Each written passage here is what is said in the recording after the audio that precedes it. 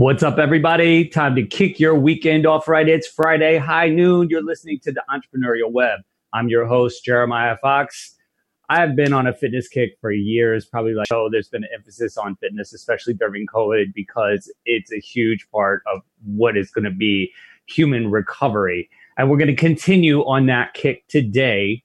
Before I bring on my first guest, I'm going to give you the message of the week. As many of you know, I have trained martial arts and taught martial arts for several years. And one of the constant messages that was shared and uttered in the martial arts school that I train and teach at, Sun Dojo, is that the training is 75% mental, 25% physical, which is an odd scenario, right? Martial arts is always a metaphor for life. That's always the way I've understood it. What you see on the surface level is a bunch of people working their asses off, sweating very hard. It looks like, wow, that's very physical. Like that whole training is physical. Imagine that's only a quarter of it. The way a wave crests, you see only half of it. The depth of what fitness and martial arts can offer you upstairs in the noggin could be 3 times that. And you just don't see it. It's one of the added benefits that I got from martial arts training. I just thought I was going to come in and learn self-defense and get stronger and get faster. And this whole other thing was offered to me. And it has helped me remarkably. I've said many times, I would have burned my brick and mortar places to the ground 100 times over if I would not have had martial arts training and gained that mental fortitude. With that, I would like to introduce my first guest. We're zooming in to DC in the Northern Virginia area. His name is Nick Lozano. He is a veteran podcast host and producer. He is also a technology consultant. Welcome to the show, Nick. How you doing, Jeremiah? Awesome. What's going on? Nothing much, just trying to survive in this current world we live in, like I'm sure everybody else. Switching from being out in the city, working downtown, to working at home and trying to balance that mix with family time and work-life integration, I guess, as you say. Yeah, definitely. It's going to be the focus of today's show for sure. And Nick here is also a jiu-jitsu practitioner. He's been training for about 5 years as well in the Northern Virginia, DC area. And that's really what it's all about, right? It's about survival. It's about staying in the game so that you can party one more day, right? whether it's jiu-jitsu or business. Why don't you give everybody a little bit of your business? We'll get to jiu-jitsu and training a little later, but your business background, where you studied, what you studied, kind of like give us your resume. I've got a couple scouts on there. No, I'm kidding. Yeah. So my business background, initially I worked in the restaurant industry, as a professional chef for probably about 8 years. That went well. Yeah, I know. Well, I got tired of working every single weekend and every single evening, which I'm sure you know. Just decided to do something different. I always had this interest in technology. I'm probably the only kid who was 8 years old reading the Windows 3.1 manual. I don't know many kids who actually do that. So then at college, I just shifted over to technology. What I really love about technology is it's just this ability to constantly be learning. It's changing at such a rapid pace that you always have to be learning. And that's what really drew me towards it. So my day job, I run technology for an insurance trade association here in DC. I also have my own technology consulting company where I help small to medium-sized businesses, get their infrastructure up to par, maybe bring it up to that next level. And then, like you said, I'm also a podcast host. Are you nervous? No, I am not nervous. For some reason, I just cannot talk this morning. I don't know why. It happens to me too. I'm just like so comfortable and like my tongue is just like, whoa, like mush mouth. Yeah. I think, it's that my mind is going faster than my mouth is. Yeah. Yeah. Tripping over the words. Yep. I get that a lot. Give us a little background on your podcast history, because you ran and produced podcasts for other companies prior to hosting your own, correct? Yeah, correct. So I initially got into podcasting just running it for my day job. They were just doing little sound bites every now and then during meetings. And probably about 2014 or 2015, we decided that, hey, everyone's doing a podcast. Joe Rogan's getting humongous. Yeah. And he's even bigger now than he was then. So they were just like, hey, you did some kind of music before. Can you just put this thing together? And it's just me being a technologist and my inherently curious nature. I'm like, I can probably figure out how to do that. I mean, what's hard about plugging a microphone into a mixer and recording it? So that's where I kind of got my start. And my podcast is called Lead.exe, and we explore leadership from a technology leader's perspective. What I find in my time talking with technology leaders is they spend a lot of time working on, we'll call them your hard skills, right? Your technical skills. They learn what the new AWS is, what the new computer language is, what the new security measures are, but they don't spend as much time talking about the soft skills, or I like to call them essential skills, which is like your emotional intelligence, your self-awareness, your servant leadership. So we try to bring topics like that to the forefront for them to expose them to new and different ideas.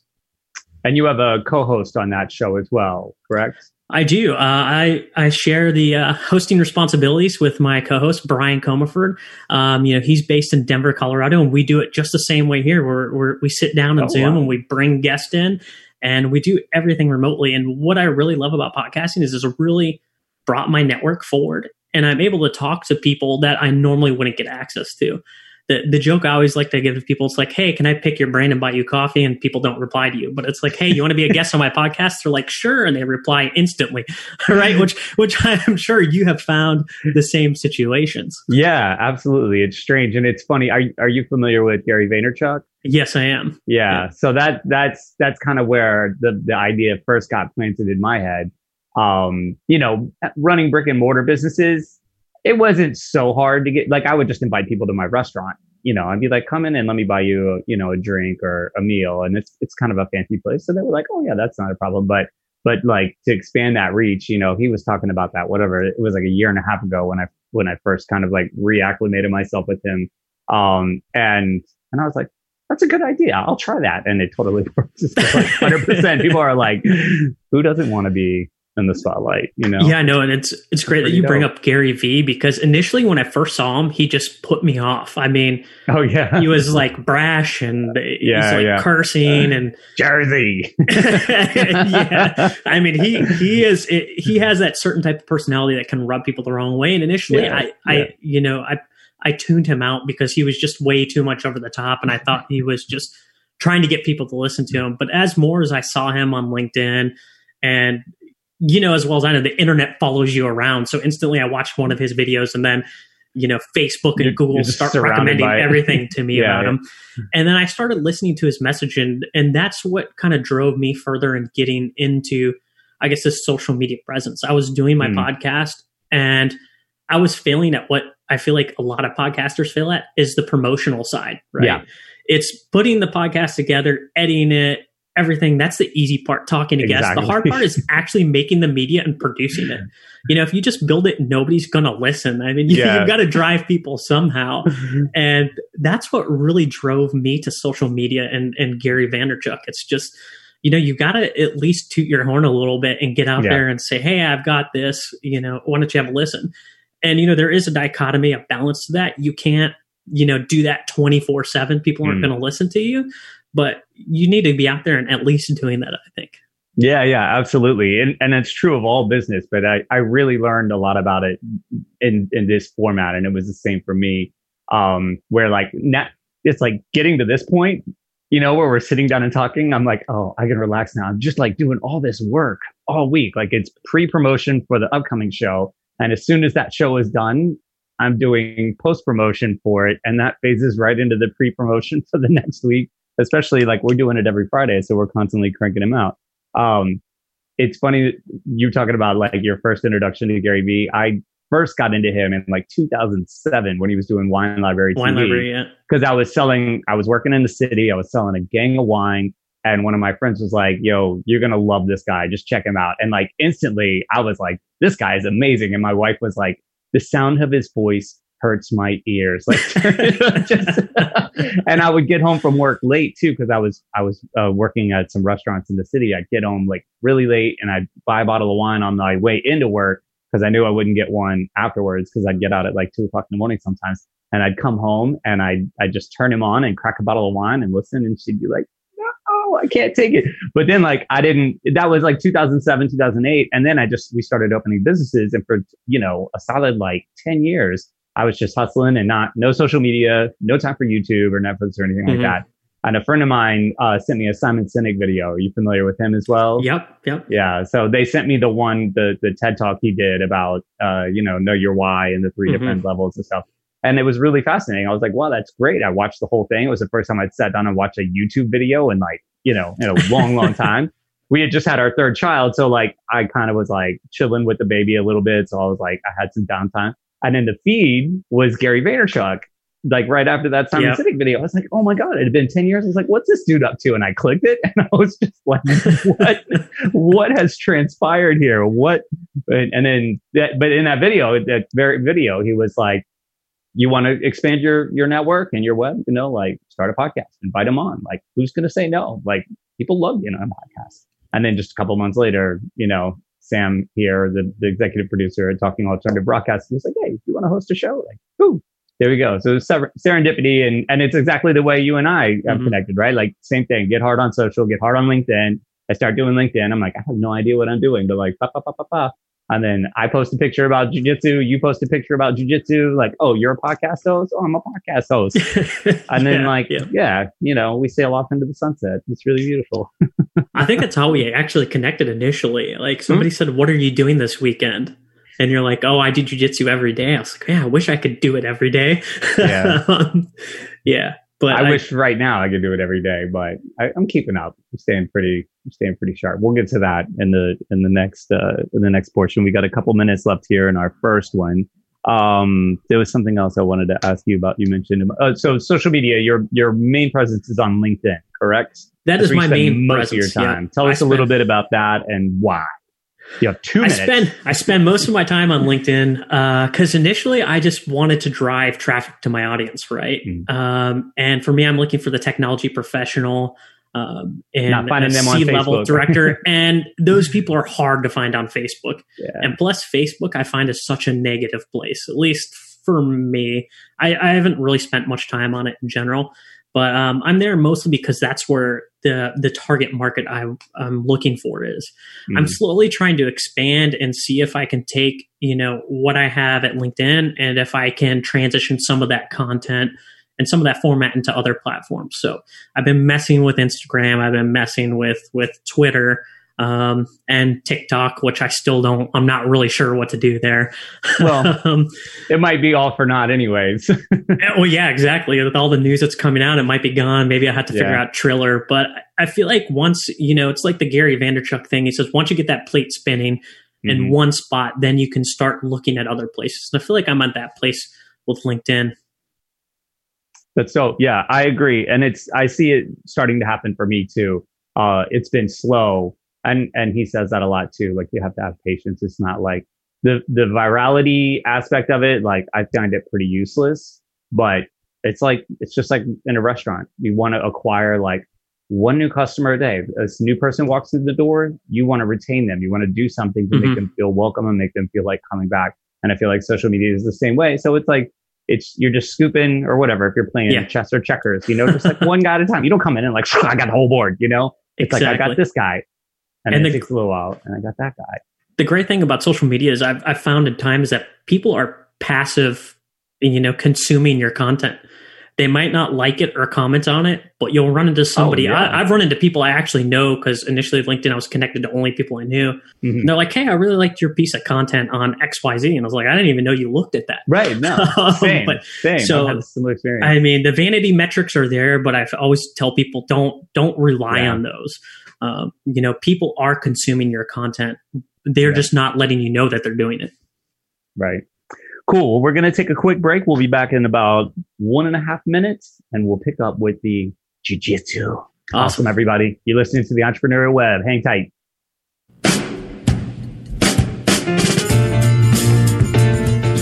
You're listening to the Talking Alternative Network.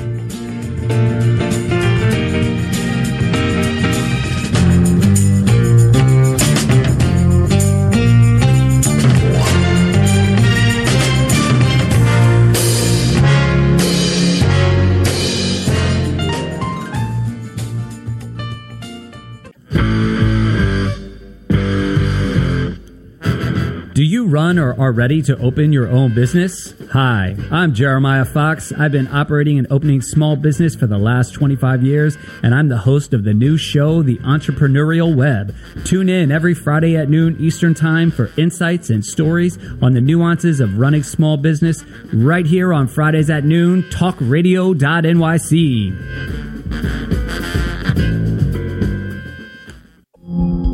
Are you a conscious co-creator? Are you on a quest to raise your vibration and your consciousness? I'm Sam Leibowitz, your conscious consultant, and on my show, The Conscious Consultant Hour, Awakening Humanity, we will touch upon all these topics and more. Listen live at our new time on Thursdays at 12 noon Eastern Time. That's The Conscious Consultant Hour, Awakening Humanity, Thursdays 12 noon on talkradio.nyc.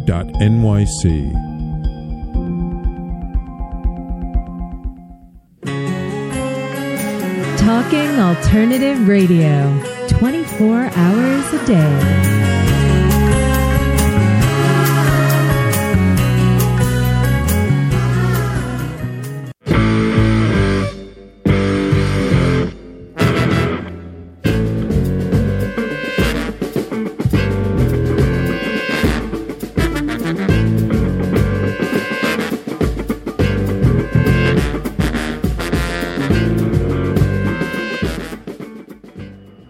Okay, everybody, welcome back. Again, it's Friday, the 12 to 1 o'clock hour, time for the Entrepreneurial Web. Set yourself up for success. This week, first half of the show, we are zooming to DC, talking with Nick Lozano.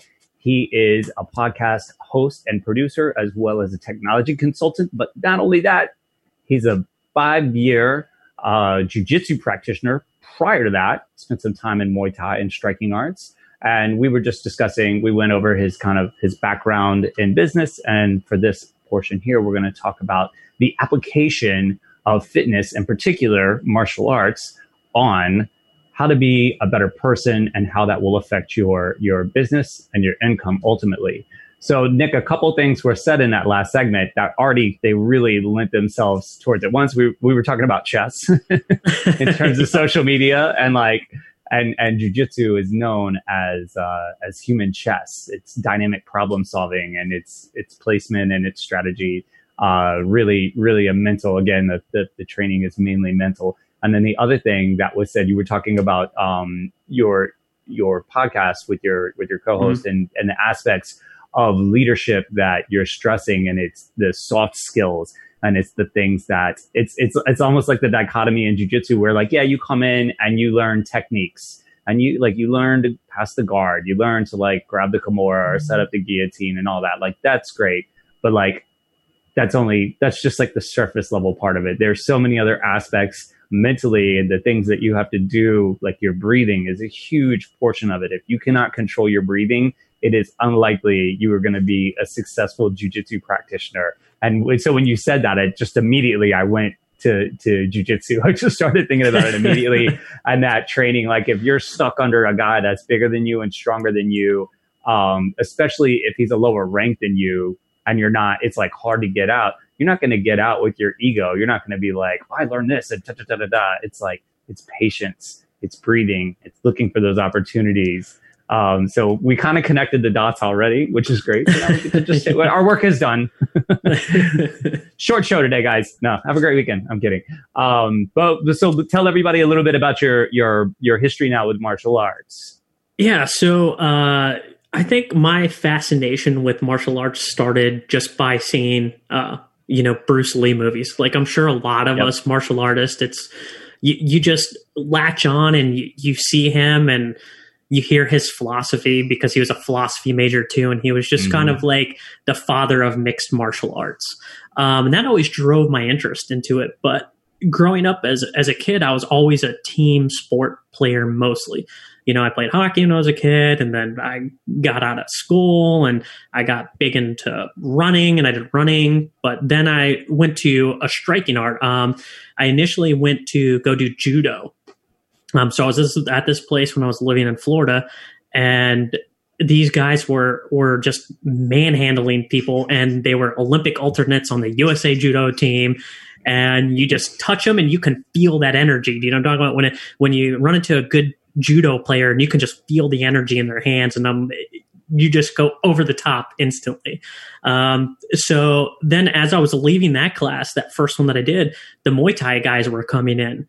And I was like, hey, let me give that a try. And instantly I wasn't being thrown around. So I just kind of latched onto that. I really liked hitting the pads. There was something about stress relief with that. And it just being a really tough workout. It's a different kind of conditioning, than running. It's that, that fast twitch muscles, being able to work in short bursts. And I did that for probably 4 or 5 years. And I competed on the local scene. It's not really amateur. It's like, there's another gym somewhere and they're like, hey, we're getting together. You guys want to do something. So it's nothing really formal. And this is before the UFC was huge. So it was just kind of us going around. And then once I finished college and I left Florida, I moved up to DC and I just got huge into triathlon for some reason. I don't know why. There's just something about that it's that same mental grit, where you're just like, you force your body to do something. It tells you it wants to quit, but you in your mind tell it to shut up and to keep doing something. Yeah. Right. And then after a while, I just got tired of that, running and cycling. And I just wanted to get back into having that community, that sense of community that you get with martial arts. So I was like, I didn't really want to do any striking arts anymore after everything you see with head injuries coming out and all that. And I was like, well, at that time I was in my early 30s. I'm like, the last thing I need to be doing is getting hit in the head. So I went and I did jujitsu. And I just fell in love with it. I fell in love with the community, how helpful everybody is. To me, the sense of community in that was a bit better than when I was in Muay Thai, where people are trying to hurt each other sometimes. Not always, but if you're in that MMA gym where competition level's high, people start low with their strikes and they get a little bit harder, and a little harder, and a little harder. And before you know it, you're having a duke it out fest. And then I just hit that jiu-jitsu and I just fell in love with it, the community, and everyone's on the same level. Men and women train. We don't care about if you're a man, woman, child, your sexual orientation. If you want to train, we want to train with you. And I just really fell in love with that mentality. Yeah, me too. Same thing. It's funny that you mentioned that about the difference between like a striking art versus jujitsu. I once asked my professor about that because we train and teach Muay Thai, kickboxing, as well as jujitsu out of the martial arts school.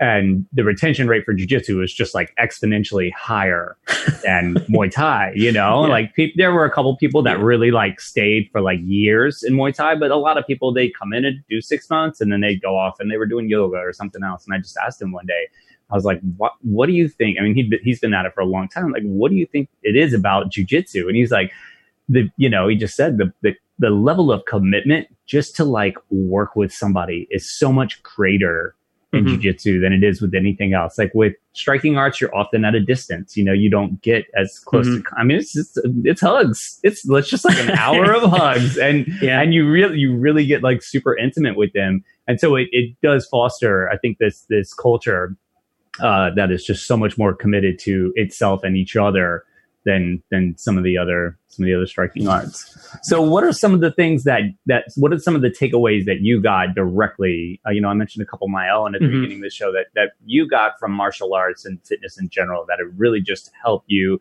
You alluded to a little bit of it with the triathlon training. I was actually listening to a Joe Rogan podcast earlier this morning, and I forget the name of the guest. It was a female doctor, and she was talking about like ultra agers and how if you push yourself like that physically, it enhances your brain capacity because that's slowly degenerating over time. But that's one of the things, like pushing yourself through that physical confrontation internally really develops the mental capacity greatly. Can you give us any testimonies to that? I think for me, what martial arts has really done for me is let me kind of embrace the suck, right? Like you might be in a stressful situation, and jiu-jitsu is a great thing. And you brought it up earlier, that new white belt comes in and, maybe he's overweight and he's got 150 pounds on you.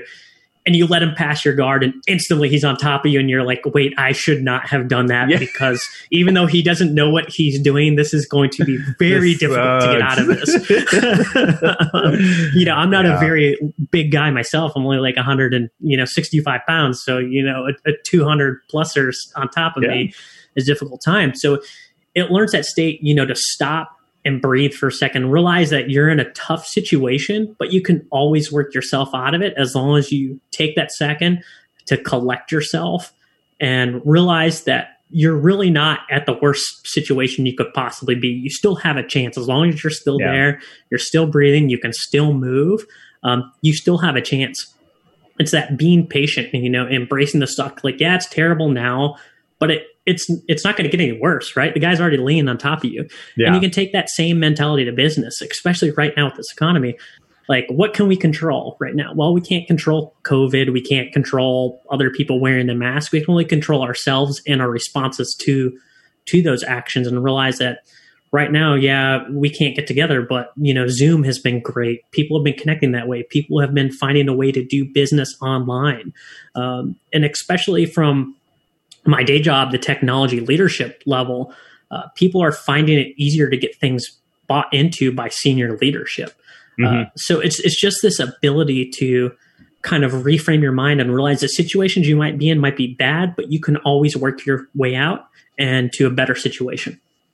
Yeah, it's been exactly the same for me. And I said it at the beginning of the show. If I wouldn't have had that constant training, and for me, like, the dojo was situated directly between two of my businesses, the two that I'm at the most, and they're full of headaches, and I would have burned them to the ground if I wasn't getting that. And there's also that, that sense of, like, whether you're hitting a heavy bag or you're wrestling with somebody, whatever was weighing on you heavy, where you're just like mentally, you're like, I can't work this out right now. You go into a 1-hour class and you come out and, like, it's all still there, but you're just like, look at the birds. I feel so good right now. You're like, I got this, man. And then you reassess that, you re-interact with that particular situation, and it's completely different bifocals, and it just changes the whole, the view of the world. I feel that was always the thing it did for me. It does. Jiu-jitsu to me always goes on to one of these things that I always give as a leadership principle. It's do hard things and do them together to build a solid team. And when you do jiu-jitsu, everyone who's committed, long-term, not the people who come in for a week and then leave, but everyone who's committed term has been to battle with each other, right? Yes. You've lost to this person. You've won to that person. You're sweating on the mats. And all that hard work doing those hard things together just builds a bond with people. Mm-hmm. Everyone who's been in the same gym for a long time, you're almost like family. Yeah. And I always tell people, take those same kind of principles that you learn on the mats or in your martial arts and bring them to business. Pick the hardest project you can do. And it doesn't matter if you complete it or not. It's doing those hard things together that help build a bond with the team. Absolutely. That's it, man. Awesome. Very, very great insights. Thank you. So we're going to have to wrap up this portion of the show. I'd like to thank you for coming on. Really, really awesome stuff, man. I couldn't have, you said it much better than I would have. So much better. So thank you for that. Where can people find out about you if they're trying to get in touch with you, interested in your podcast, your services, or just talking about jiu-jitsu? Sure. So the easiest place to find me personally on social media is LinkedIn. It's just hit that LinkedIn /IN/NICK-LOZANO. You'll find me on there. My podcast is called Lead.exe. Just looking at in any podcast catcher app, wherever you listen to them, you'll find them. And like I said, I'm open on LinkedIn. I'm on Twitter, Nick L. Lozano. That's 2 L's. Just send me a message or anything. I'll be happy to talk to anybody about anything martial arts, business, podcasting, whatever. Awesome, man. Well, thanks so much. I'll stay in touch with you, especially through Linkedy Entity. That's a joke from a previous show. I had a LinkedIn guest, and it was just a funny thing. They had an accent, and the way it came out was really funny. We'll rehash that another time. But again, thank you for being on the show. I look forward to speaking to you soon. Everybody else, stay tuned. We're about to zoom to Fargo, North Dakota. All right. We'll be back in just a few, everybody. You're listening to the Entrepreneurial Web. You're listening to the Talking Alternative Network at www.talkingalternative.com. Now, broadcasting 24 hours a day. Talking Alternative.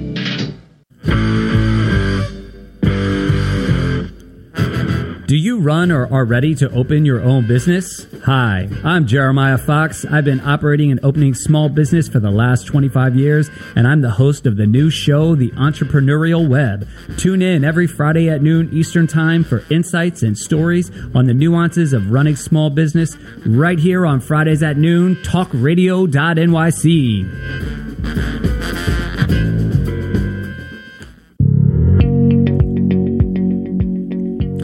Do you love or are you intrigued about New York City and its neighborhoods?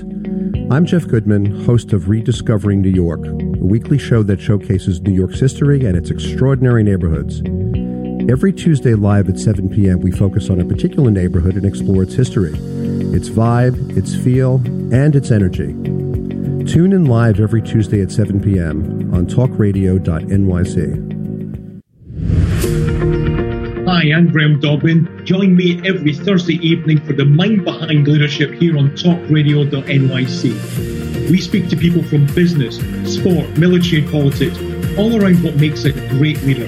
The personal experiences of what's worked and, maybe more importantly, what hasn't worked. So, that's 7 o'clock every Thursday evening, the Mind Behind Leadership here on talkradio.nyc. Listen to real stories of real leaders. Talking Alternative Radio, 24 hours a day.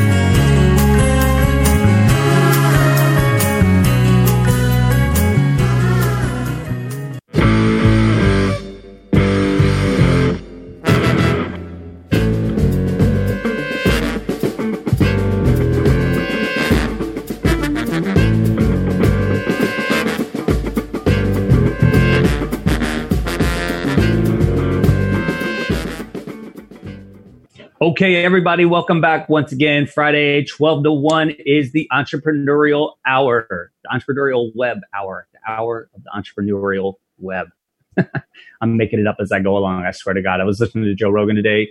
He got me fired up, thinking about comedy, but also just being silly. So if you're just tuning in, our last portion of the show, we were with Nick Lozano in Washington, D.C. He is a podcast host and producer, as well as a technology consultant, but he's also a Brazilian Jiu-Jitsu blue belt, and we were talking about the benefits and the components of Jiu-Jitsu and martial arts training and fitness that have helped improve your business savvy. Now we are zooming into Fargo, North Dakota, the North Dakota-Minnesota border. Will be a little on each side, as I understand it. I don't know, never been there.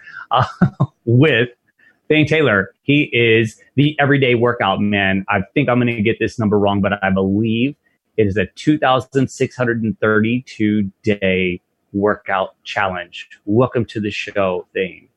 Thank you. Yes, you got the number right. It's nice to be here. Did I? That's amazing. Yep. Right. I was like, I am for sure going to fuck this up. And I dug deep. It's because I worked out this morning. Did you work out this morning? I do. I usually do evenings. So normally it's like a little 10-minute stretch yoga thing in the morning.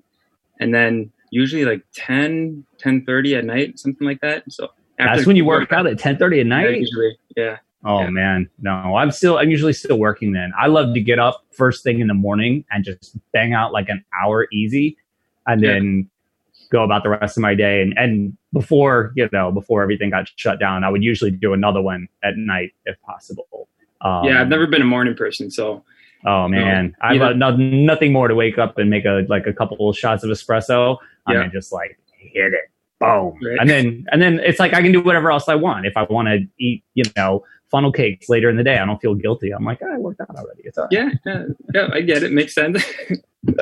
So tell everybody a little bit about yourself in terms of we'll kind of split this portion into two halves. The first half, we'll talk about your business background. You are the owner of a Mathnasium. I knew I was going to mess up some pronunciation. Mathnasium franchise, correct? That's right. So give us the story. So Mathnasium in Fargo. It's the first one in North Dakota, and I'm the owner operator of it. Opened September of 2018, so a little coming up on 2 years now, and it's great. I love it so far. My background is actually in chemistry, so got a master's in chemistry, I was on my way to pursue a PhD, and I was teaching at the Evergreen State College in Olympia, Washington. It was great. If I were to teach anywhere, that would be the type of setting that I would do, because it's just like all about education, and just that's the primary focus, and I love that part of it. But I realized during my time there that the things that I wanted, or I thought I wanted to do prior to that, was teach at some big university.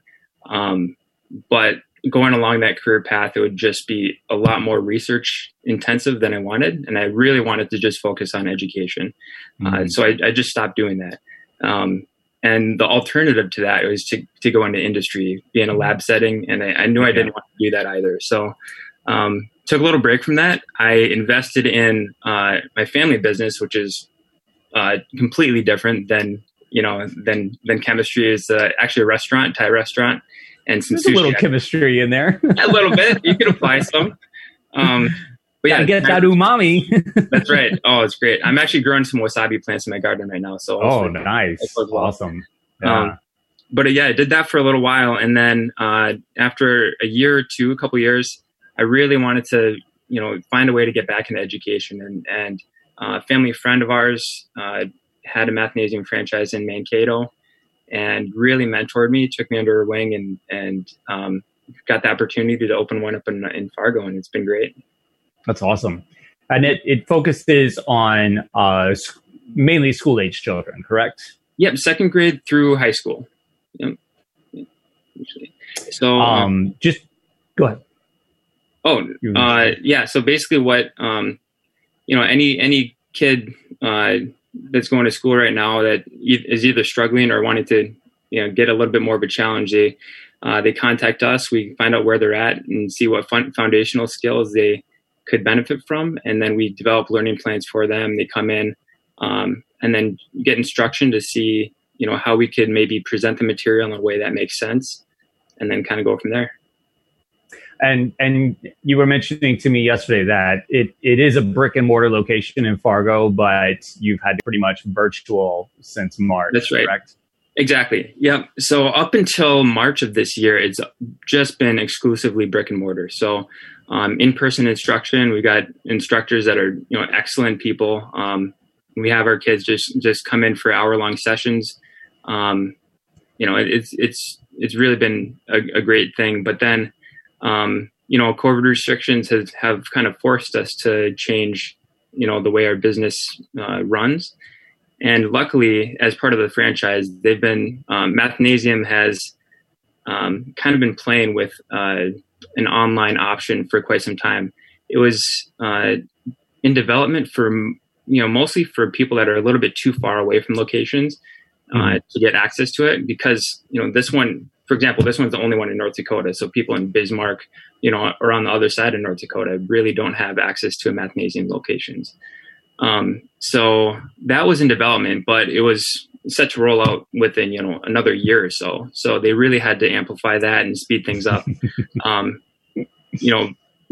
the nation, I think they had like 500 people in the country that were streaming at one time. And they had to boost that up to have capacity to like 20,000 people at a time. Yeah. So it's just, that part was a little bit crazy, but I'm so grateful that they had that available to us. So yeah, right now, we did the past, 2 months or so exclusively online. Now it's more of a hybrid thing. So some online, some in person, and we've got restrictions in place to keep everything safe when we're in person. So it's been pretty good. And is summertime usually a slow time for that business because kids are out of school, or is it something that you all still see a pretty steady flow because just the go-getters are the people that are trying to get ahead? Right. So actually, let's see, June is usually a really, really big time. So start of the summer, because people don't want that. They're just called a summer slide, right? So if you go from constant schooling to just basically nothing, you really see a dip in what you retain and your skill sets. So we do see a pretty big increase in summer scheduling. So that's great. This year has been just off the walls crazy because the patterns that you expect is just, I have no idea what to expect. So still trying to figure out the trends. Local trends vary, depending on what works for each location. But we do see a bump in summer, one in kind of back to school, and then one around New Year's when get the grades from the previous trends. So you're like, Billy, you got to step it up. yeah, exactly. Yeah, it's funny. I was just doing spreadsheets last night for the restaurant, and I was just looking at it, and I'm like, why am I even bothering? Like, there's no, like, I usually put a lot of information in it just to like keep those trends up, and I was like, it's all gone. And then when we come back, it's not going to be the same. It's not going to be like 2018 again. I mean, I guess it's good information to have, but like I used to kind of like harp on it, and now I'm just like, I'm just going to document. I'm not going to take it too seriously. Like the numbers are the most important thing. Exactly. Because it's all different. I'm curious, something that was mentioned earlier just made me think about this, because I know you know a good amount about nutrition as it applies to fitness.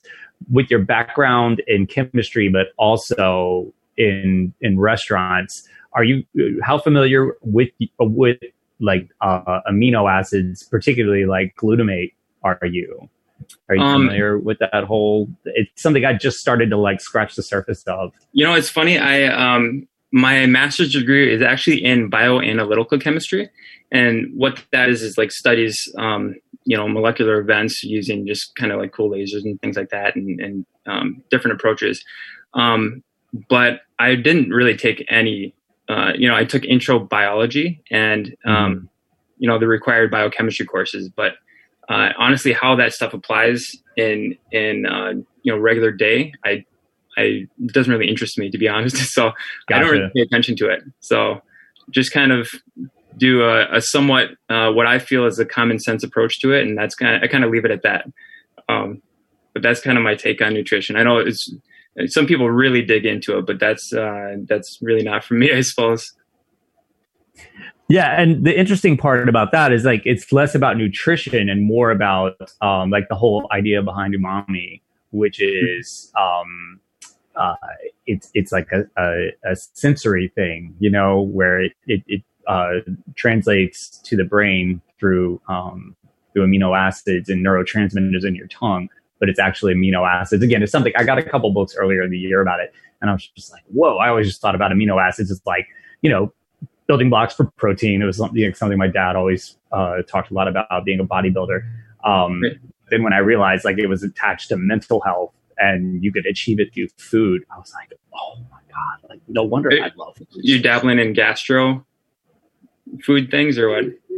Like in terms of what like playing around with different types of fancy foams and things like that as applies to food chemistry? No, like you just said, I kind of keep it more on the simple, and I never try to get into too many processes that are not available just like completely naturally. Like if it's super overproduced and it wouldn't be widely available in the past or possibly in the future, looking at the way things are going, I don't spend too much time with it because I don't want to get too connected to something that's just not going to be around. I always search for things that are like tried and tested, and true that we could practice. And if there is some legacy to any of this, like people down the road will be like, oh, okay, this is something that's been done for a while. Like we can continue with this. So I was just curious, less from the workout side, but more from like the chemistry and food side of things. It's just something I dabbled in recently. Yeah. It's kind of blowing my mind a little bit. Cool. We're going to take a quick break, and when we come back, I want to talk about your everyday workout man challenge and give all of our listeners the lowdown on like the load of this 2,632 days. You got to get it right again. That's right. Yep. On a roll. I like that. All right, cool. We'll be back in just a minute, everybody. You're listening to the Entrepreneurial Web. Talking Alternative Radio, 24 hours a day.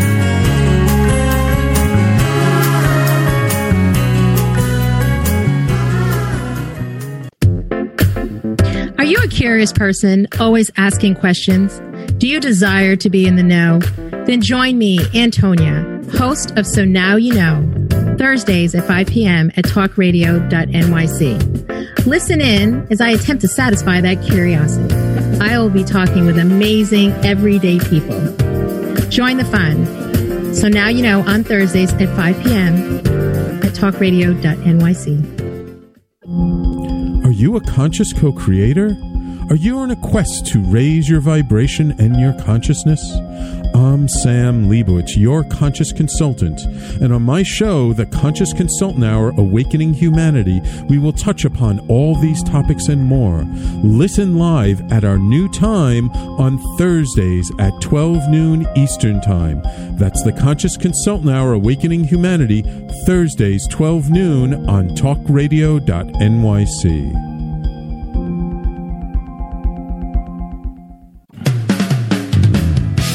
TalkingAlternative.com.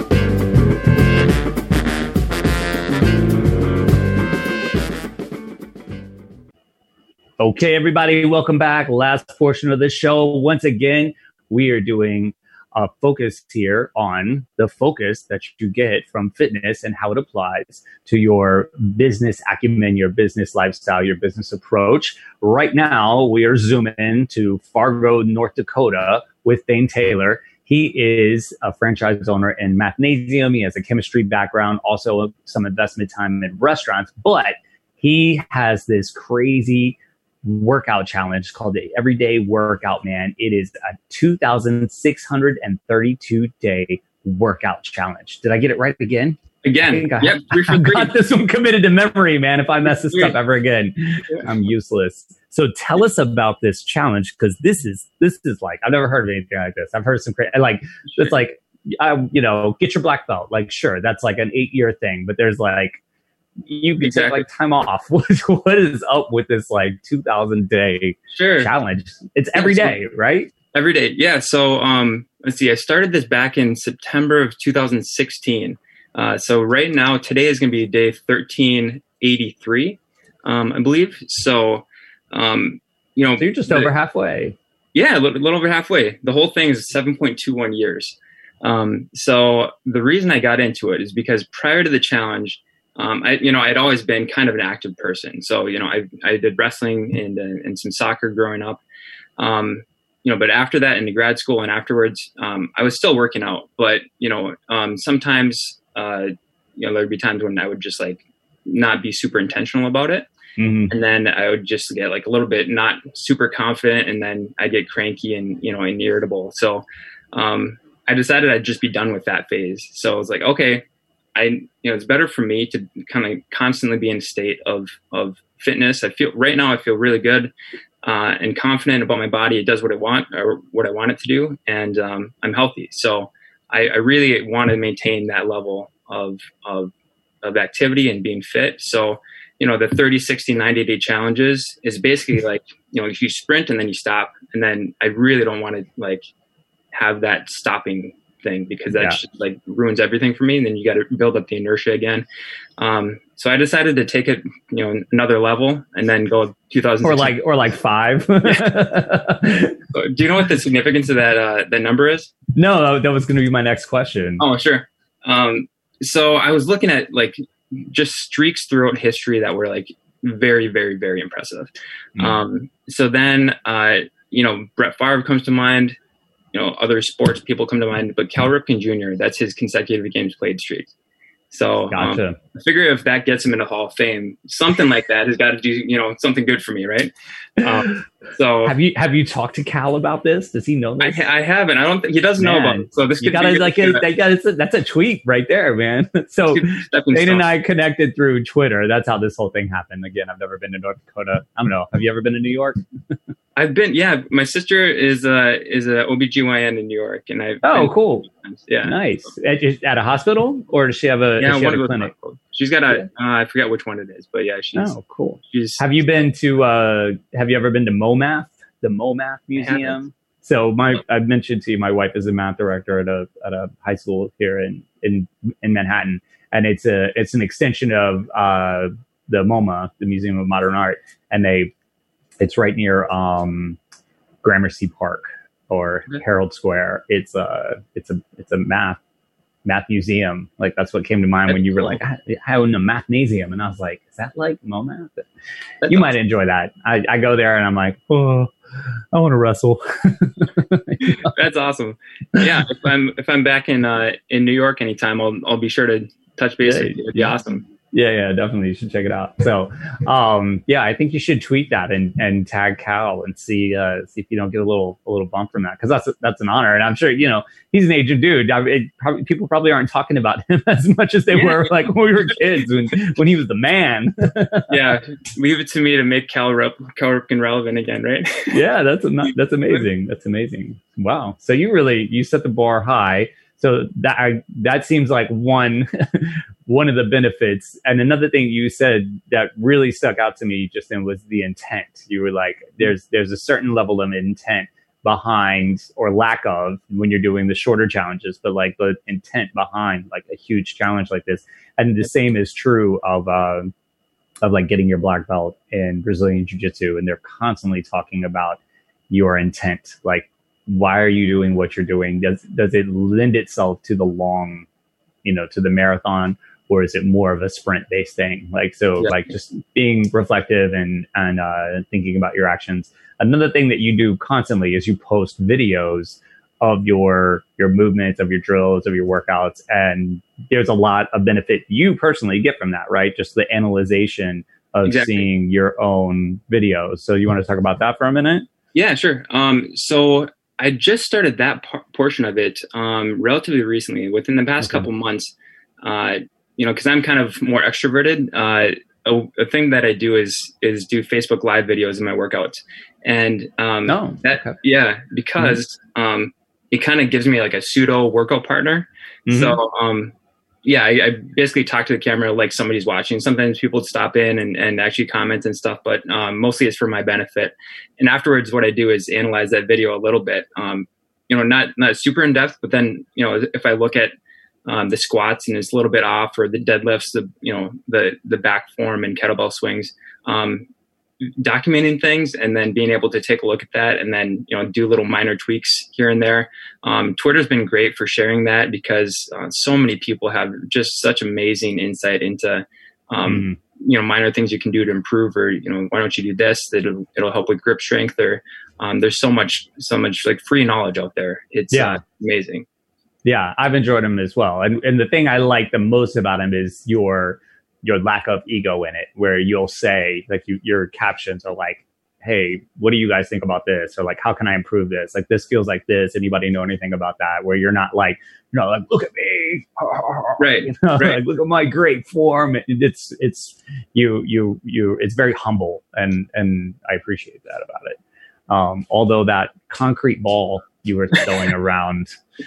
A concrete ball. I've got some big things planned for that. So it's it's right now it's curing. So I've got a couple more days. I'm going to paint it. I've got a nice paint job planned out for that, and I've got a couple more coming out. So, what it reminded me of when I used to make pizza. I was a pizza man. It's like it's how I like woo my wife. She came into my restaurant and I was like tossing pizzas up in the front. It was hilarious, but when we would make the huge things of dough, you just would like grab it out, and it was that same kind of motion. And but it was like, amorphous. It's like going all over the place, and you had to get it up on the dough rolling table, and that was like always higher. And I was like 18 at the time. I think I weighed like 125 pounds, and I'm like wrestling with this thing. But it was always the challenge. Like, it was like your sign of manhood. Like, you could actually get the dough ball up without pulling the whole basket and everything out. It just reminded me of that. It was pretty funny. So before we wrap up here, can you give a couple examples of, we discussed mentioned a couple things, but how has this challenge helped you on the business side of things? What has it done? What are like one or two benefits you've gotten from putting this challenge up in front of yourself and then actually following through with it every day? Sure.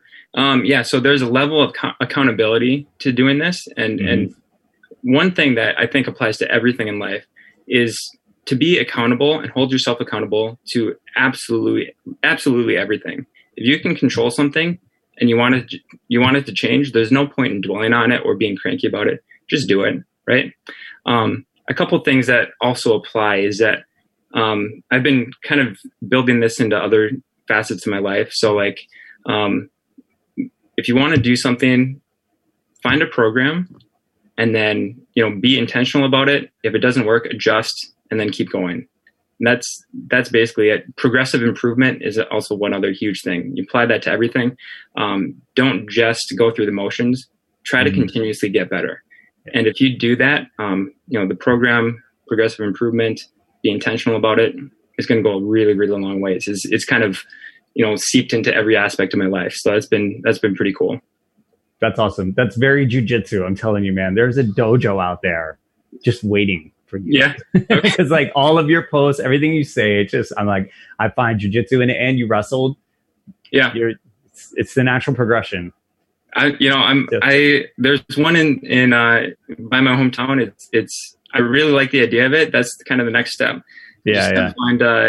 Find a way to get into there. So I've got a gi on and everything. Oh yeah. Oh, you're ready, man. You're ready. You should do it. Take the plunge. Let me know when you do. I'd love to hear about it. Definitely. So before we wrap up here, we got about 1 minute left. Where can people find out information about your workout challenge, about your school, about anything? Sure. So I document everything for my workout challenge, www.everydayworkoutman.com. Most active on Twitter, so at eDayWorkoutMan. And with regards to the Mathnasium, it's mathnasium.com/Fargo. Yeah. So 2632. Yeah, that's right. That's all I got in my mind. So, yeah, again, everydayworkoutman.com is basically where I document everything and have all my social links up and everything. So, but you're also on Facebook and Instagram with that as well. Exactly. Yep, that's right. All right. So jiu-jitsu and LinkedIn, those are your new frontiers. Those are my new things. Okay, I'll put it on the list. Awesome, man. Well, thank you so much. It was really great to connect. And definitely, if you make your way to New York, hit me up. And I look forward to keeping up with everything, especially on Twitter. Perfect. Thanks for having me. Hey, my pleasure. All right, everybody. I hope you got some really good information from this. Stay active, stay sharp, go get it done. Have a great weekend. You're listening to the Entrepreneurial Web. Peace.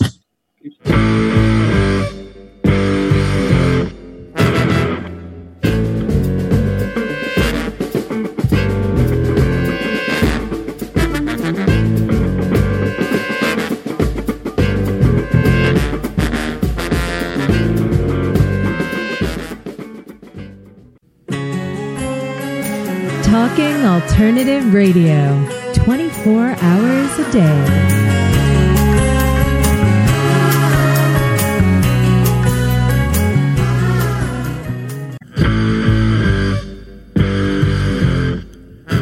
Do you run or are ready to open your own business? Hi, I'm Jeremiah Fox. I've been operating and opening small business for the last 25 years, and I'm the host of the new show, The Entrepreneurial Web. Tune in every Friday at noon Eastern Time for insights and stories on the nuances of running small business right here on Fridays at noon, talkradio.nyc.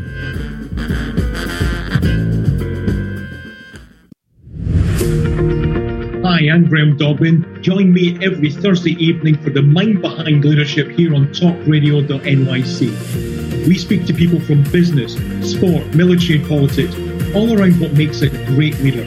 The personal experiences of what's worked and, maybe more importantly, what hasn't worked.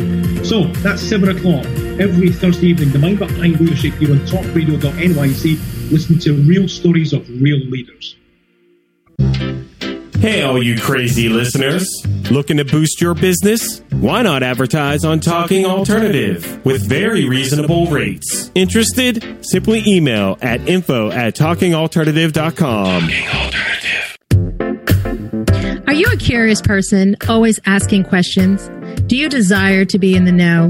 Then join me, Antonia, host of So Now You Know, Thursdays at 5 p.m. at talkradio.nyc. Listen in as I attempt to satisfy that curiosity.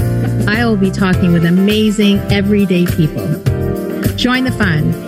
So Now You Know on Thursdays at 5 p.m. at talkradio.nyc.